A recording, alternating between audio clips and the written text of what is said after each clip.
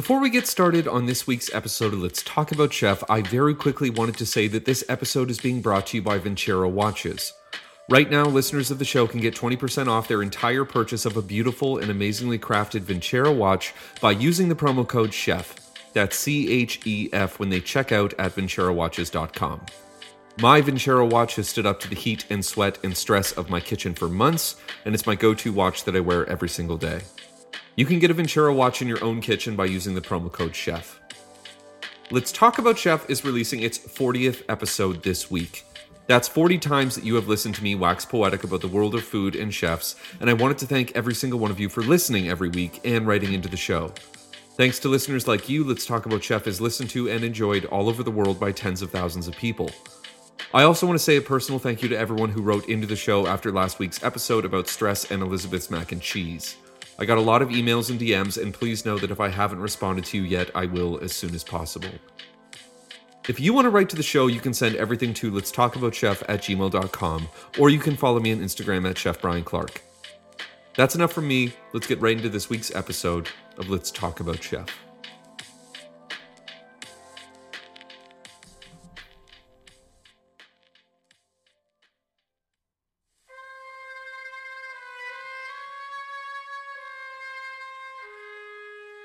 In the early morning hours of 1944, on the Lower East Side of New York City, a truck was idling outside of a Jewish bakery called Fisher's.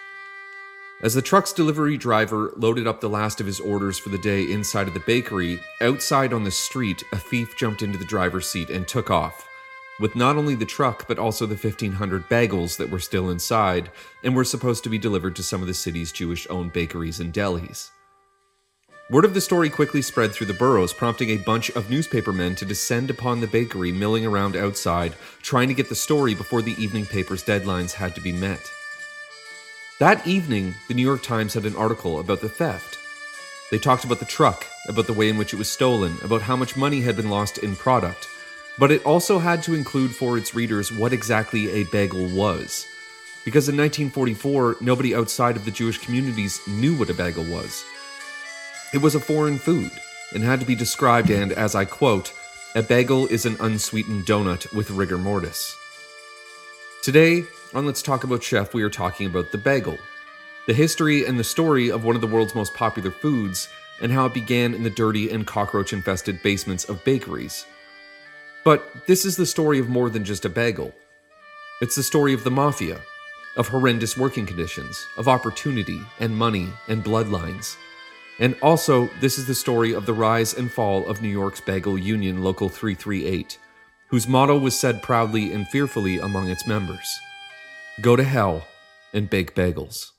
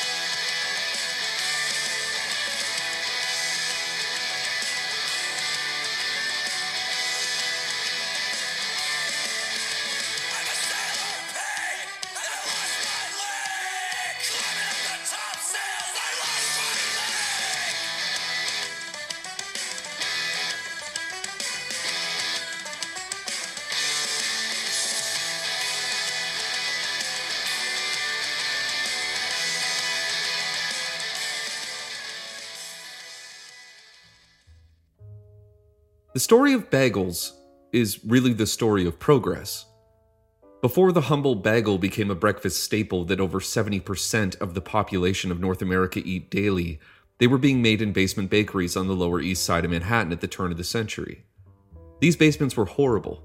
Huge wood-fired ovens would be raging constantly, and to deal with the heat, the bakers would most of the time be stripped down to their underwear, swatting away huge cockroaches that would feast upon the piles of flour that were dumped directly onto the floor. Water came from rusty and leaking taps, and in a never-ending battle to fight back the hordes of rats that would be crawling over everything and living in the wood piles and coal, cats would be running around or sleeping wherever they wanted to. After an inspection of one of these bakeries in the basement of an apartment building, the state of New York said, "There appears to be no other industry, not even in the making of clothes in sweatshops, which is carried on amid so much dirt and filth." In the corners of these bakeries, men would sleep on sacks of flour between shifts, setting up little rooms for themselves between the crates and boxes. These bakeries were run by businessmen who preyed upon the poor immigrants coming to America from Eastern Europe. These men had skills passed down from generation to generation, and when they landed in New York, they would be snapped up by the bakery owners and put into these places to be forgotten about and to make what they were best at the world at: bagels. These men were hard. They drank homemade whiskey, ate steak burnt black in the wood ovens. Younger workers wouldn't speak to older workers out of respect and fear, and they wouldn't make eye contact with them either. Living and working in these conditions resulted in the saying, "lay in the ground and bake bagels," or another translation, "go to hell and bake bagels." And something needed to change. Something needed to be done.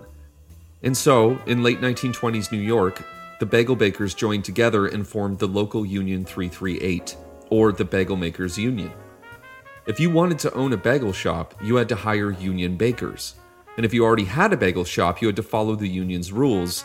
And if you ever thought that you wouldn't pay these men what they demanded, or if you thought you could go against the local 338 union, you had what would become one of the most New York things ever happen to you. The bagel makers would strike, and New York would have to live through one of its many bagel droughts. Local 338, when it began, had around 300 members, and membership was exclusive. Because the bagel masters didn't want to spread the word on how to make their secret recipes, most new members were the sons of other members to make sure that the tradition was passed down father to son. If you were the son of a proud bagel maker, then your life was pretty much laid out for you. Go to school, learn about the world, and then start making bagels. The men of the 338 usually only spoke Yiddish, a way of keeping the pesky owners of the bakeries from understanding what they were saying, and it stayed that way until the 1950s when most members spoke English. Despite being a blood relative or another unionized bagel maker, you still had to pass a test. After 3 to 6 months of a grueling apprenticeship, a union hopeful had to be able to roll 832 bagels an hour by hand. For those of you keeping track at home, that's 13.8 bagels a minute, or one bagel every 23 seconds. If you could do that, and all of them were the same size and all of them were perfect, you would receive your union card. Now, you would be forgiven for thinking that the union would have a hard time trying to convince their sons to join in the family business. But by the 40s, the union was so strong that bagel makers would be making as much as high-end plumbers or other skilled tradesmen. They made more than teachers and more than shop clerks. They had paid vacations and life insurance and pension plans. The union had turned one of the worst jobs imaginable into one of the best jobs available. And as New York grew to understand how delicious bagels were, the city by the 1960s was consuming around 2 million bagels a week. The bagel industry in New York City alone was growing by $20 million a year, and that meant that bagel makers were buying vacation homes, driving Cadillacs, and their children could attend Ivy League schools.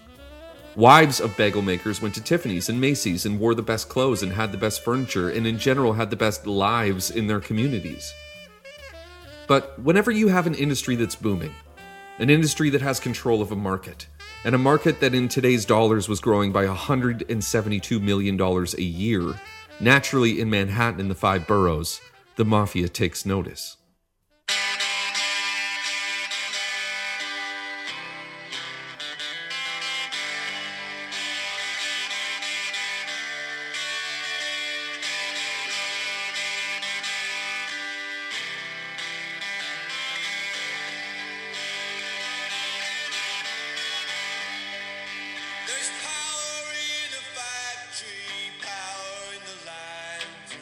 Power in the hand of the world.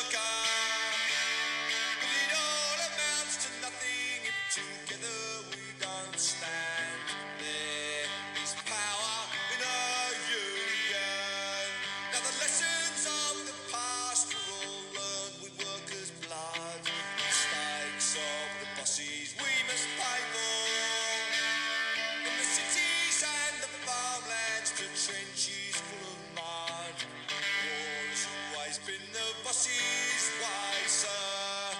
The union forever defending our rights. Down with the black label workers unite. With our brothers and our sisters, many far-off lands. There is power in our union. Now I long for the morning that This episode of Let's Talk About Chef is being brought to you by Saxx Underwear. Okay guys, we need to have an honest conversation about what you're wearing.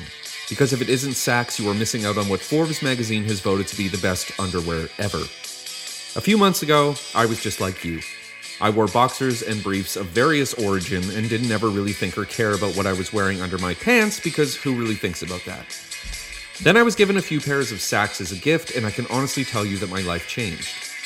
Saxx are not only comfortable, breathable, and stylish, but they also support you in such an amazing way that in my case holds up to the heat and sweat of the kitchen like nothing else. Right now, if you head over to Saxx.com, that's SAXX.com, you can get 10% off your purchase of what is truly the greatest underwear in existence. After I started wearing Saxx, I told my coworkers, I told my father, I told everyone, and now I'm telling you.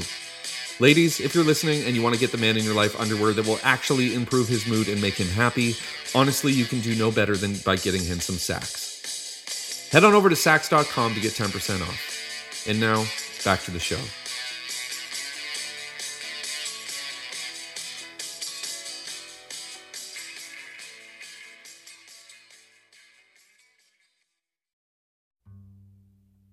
The idea that bagels were a quick and easy way to make a ton of money soon caught the interest of the New York Mafia.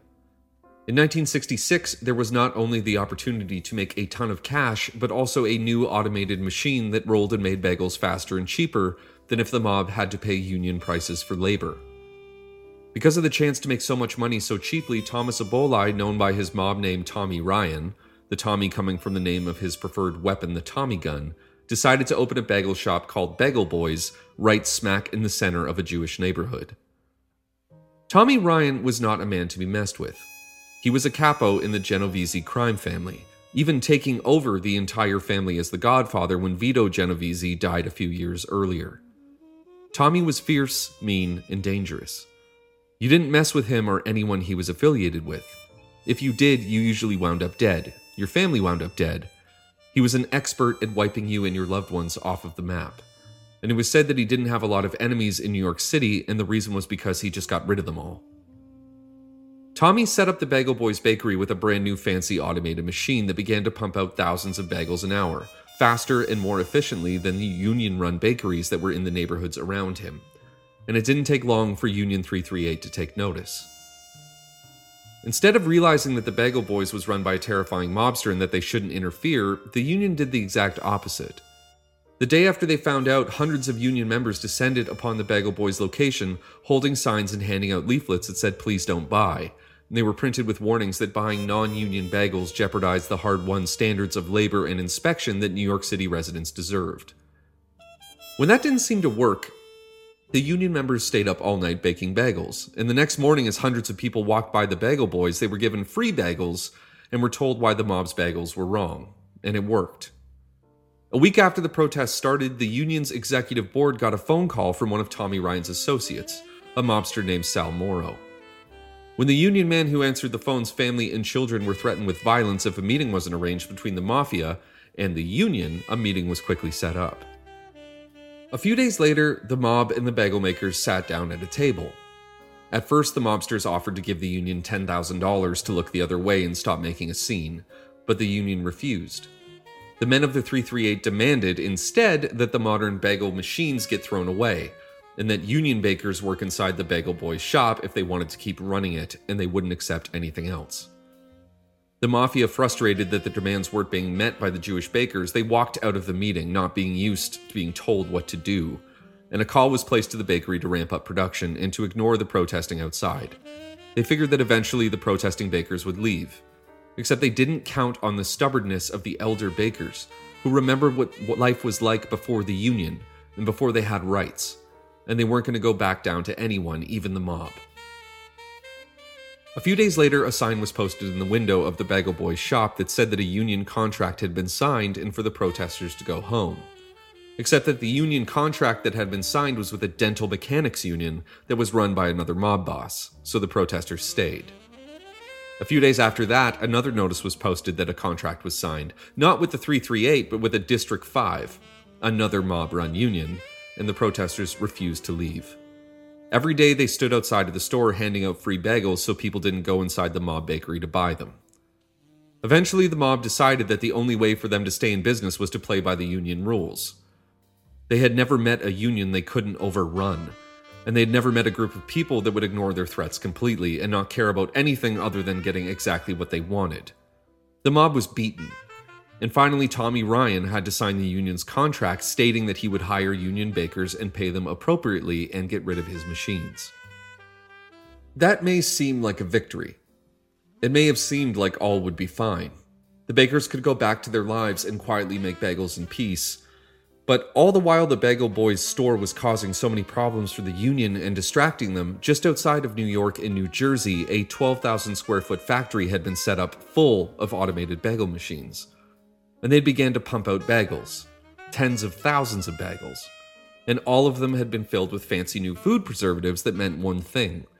The humble bagel that used to have to be eaten within hours of being made by hand could now be eaten days later. That meant that they could be shipped to grocery stores all over the state and all over Manhattan. Shopkeepers and grocery stores suddenly had a cheaper and better alternative for their customers and for their bottom line. Why buy bagels from the Jewish bakeries that would only last a short period of time and then have to be thrown out when they could buy 6 bagels in a bag and sell them all week? That company in New Jersey was called Lenders, and they quietly took almost all of the business from the union. I'm Murray Lender. I'm here in the bread aisle. I haven't gone soft. I just hate bagels that get hard the day after you buy them. Now my new Lender's bakery-style bagels stay chewy and delicious for days and days. Like sliced bread. So look for me in the bread aisle, too, for new bakery-style bagels that last. It's a Lender's first. Murray, good to see you. Lenders was not only able to sell and bake bagels, they could also sell bagel dough. And soon the highway into Manhattan was filled with trucks carrying frozen bagel dough to new bakeries that didn't have to be a part of the union and pay union prices for labor because the dough was already made. All they had to do was pop it into their ovens and bagels would come out cheap and delicious, about 40% cheaper than union-made bagels. Local 338 delved into chaos. Their weekly meetings turned into shouting matches with members screaming that this had to be stopped, or everything that they worked so hard for would be wiped away. No one knew what to do. No one had any idea how to stop the bagel deliveries from New Jersey, and it was during one of these meetings that the door was whipped open and the mafia walked in. They too didn't want the bagel bakers to be overturned, and so it was offered that for $50,000 the deliveries could be stopped by using muscle. When the board asked the mob how they planned on stopping the deliveries, the response was, the less you know, the better. And so they politely said no. That they would figure it out themselves, and the mob left shaking their heads. The only option the 338 had was to try and convince the bagel makers that ran the machines in New Jersey in Lender's factory to join their union. They could take down Lenders from the inside, force them to pay more money, and more importantly, follow their rules. And after wooing, threats, and meeting after meeting, the New Jersey workers turned down the 338. They were happy with their union, a union that was apparently controlled by the mob. By 1970, there were only 152 members of the 338. Most of them old-timers that were clinging to the idea that they would somehow be able to take over their lives again. Somehow be able to go back to the old ways. All over New York City, more and more automated bagel shops were opening. Grocery stores feeding the newfangled suburbs weren't interested in old-world bagels. Housewives and families wanted bagels that would last a long time. Bagels that weren't really anything like a bagel should be. On July 1st, 1971, the 338 closed. There was no one left. It became a thing of the past. The new ways and the new world had won, and bagels had become the most popular food for breakfast in North America. Lender's Bagels was up until a few years ago the market leader of bagel making. They accounted for 16.2% of sales in North America of bagels in 2008. They were the biggest bagel company for over 50 years. And as the world moved on, becoming automated and mechanical, and as the 80s made way into the 90s and everything became electronic and computerized, companies like Lenders kept growing and growing until something happened that these corporations didn't expect. People began to eat locally again. People began to buy fresh bagels again from small bakeries. In the last 10 years, more and more neighborhood bakeries have been popping up, baking breads and bagels for customers that appreciate things being made by hand. The trend of using local and handcrafted has come full swing back, and companies like Lenders are suffering and watching their companies start to fail. The world is changing. Despite what big business wants you to believe, the local movement is making holes in their wallets and in their factories, and that is an amazing thing. People are buying local again. People are buying handcrafted again. People are seeking out the best and ignoring the mundane options that are so easily offered to them at their grocery stores and Costco's, and that is nothing short of a miracle. I love the thought that big business is screaming in their boardrooms trying to figure out why neighborhood bakeries have lines stretching down the block every morning. I love the thought that these corrupt asses can't figure out why their cheaper and less delicious food isn't being bought anymore. And it's because, in the end, artisans like the local 338 had it right all along. People deserve the best. We all deserve to eat well. We want to eat something that has been mastered, something that has been obsessed over, something that has taken someone their entire lives to figure out the magic of and then pass those secrets down to their families. And that's a wonderful thing. So go stand in line. Drive away from the parking lot of your Walmart and drive back downtown, back to the small shops, the small bakeries, the small stores, and the small independent businesses. Because they're back. And despite the efforts of generations of big money, they aren't going anywhere.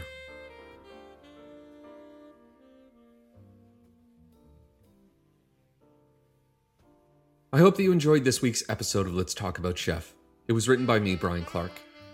I want to thank Ventura Watches and Saks for letting me talk about them this week. If you want to write into the show for any reason, you can send an email to letstalkaboutchef@gmail.com, or you can follow me personally on Instagram at Chef Brian Clark. We are back next Thursday with another brand new episode, and so until then, as always, I'm Brian Clark. Have a great service, and have a great week.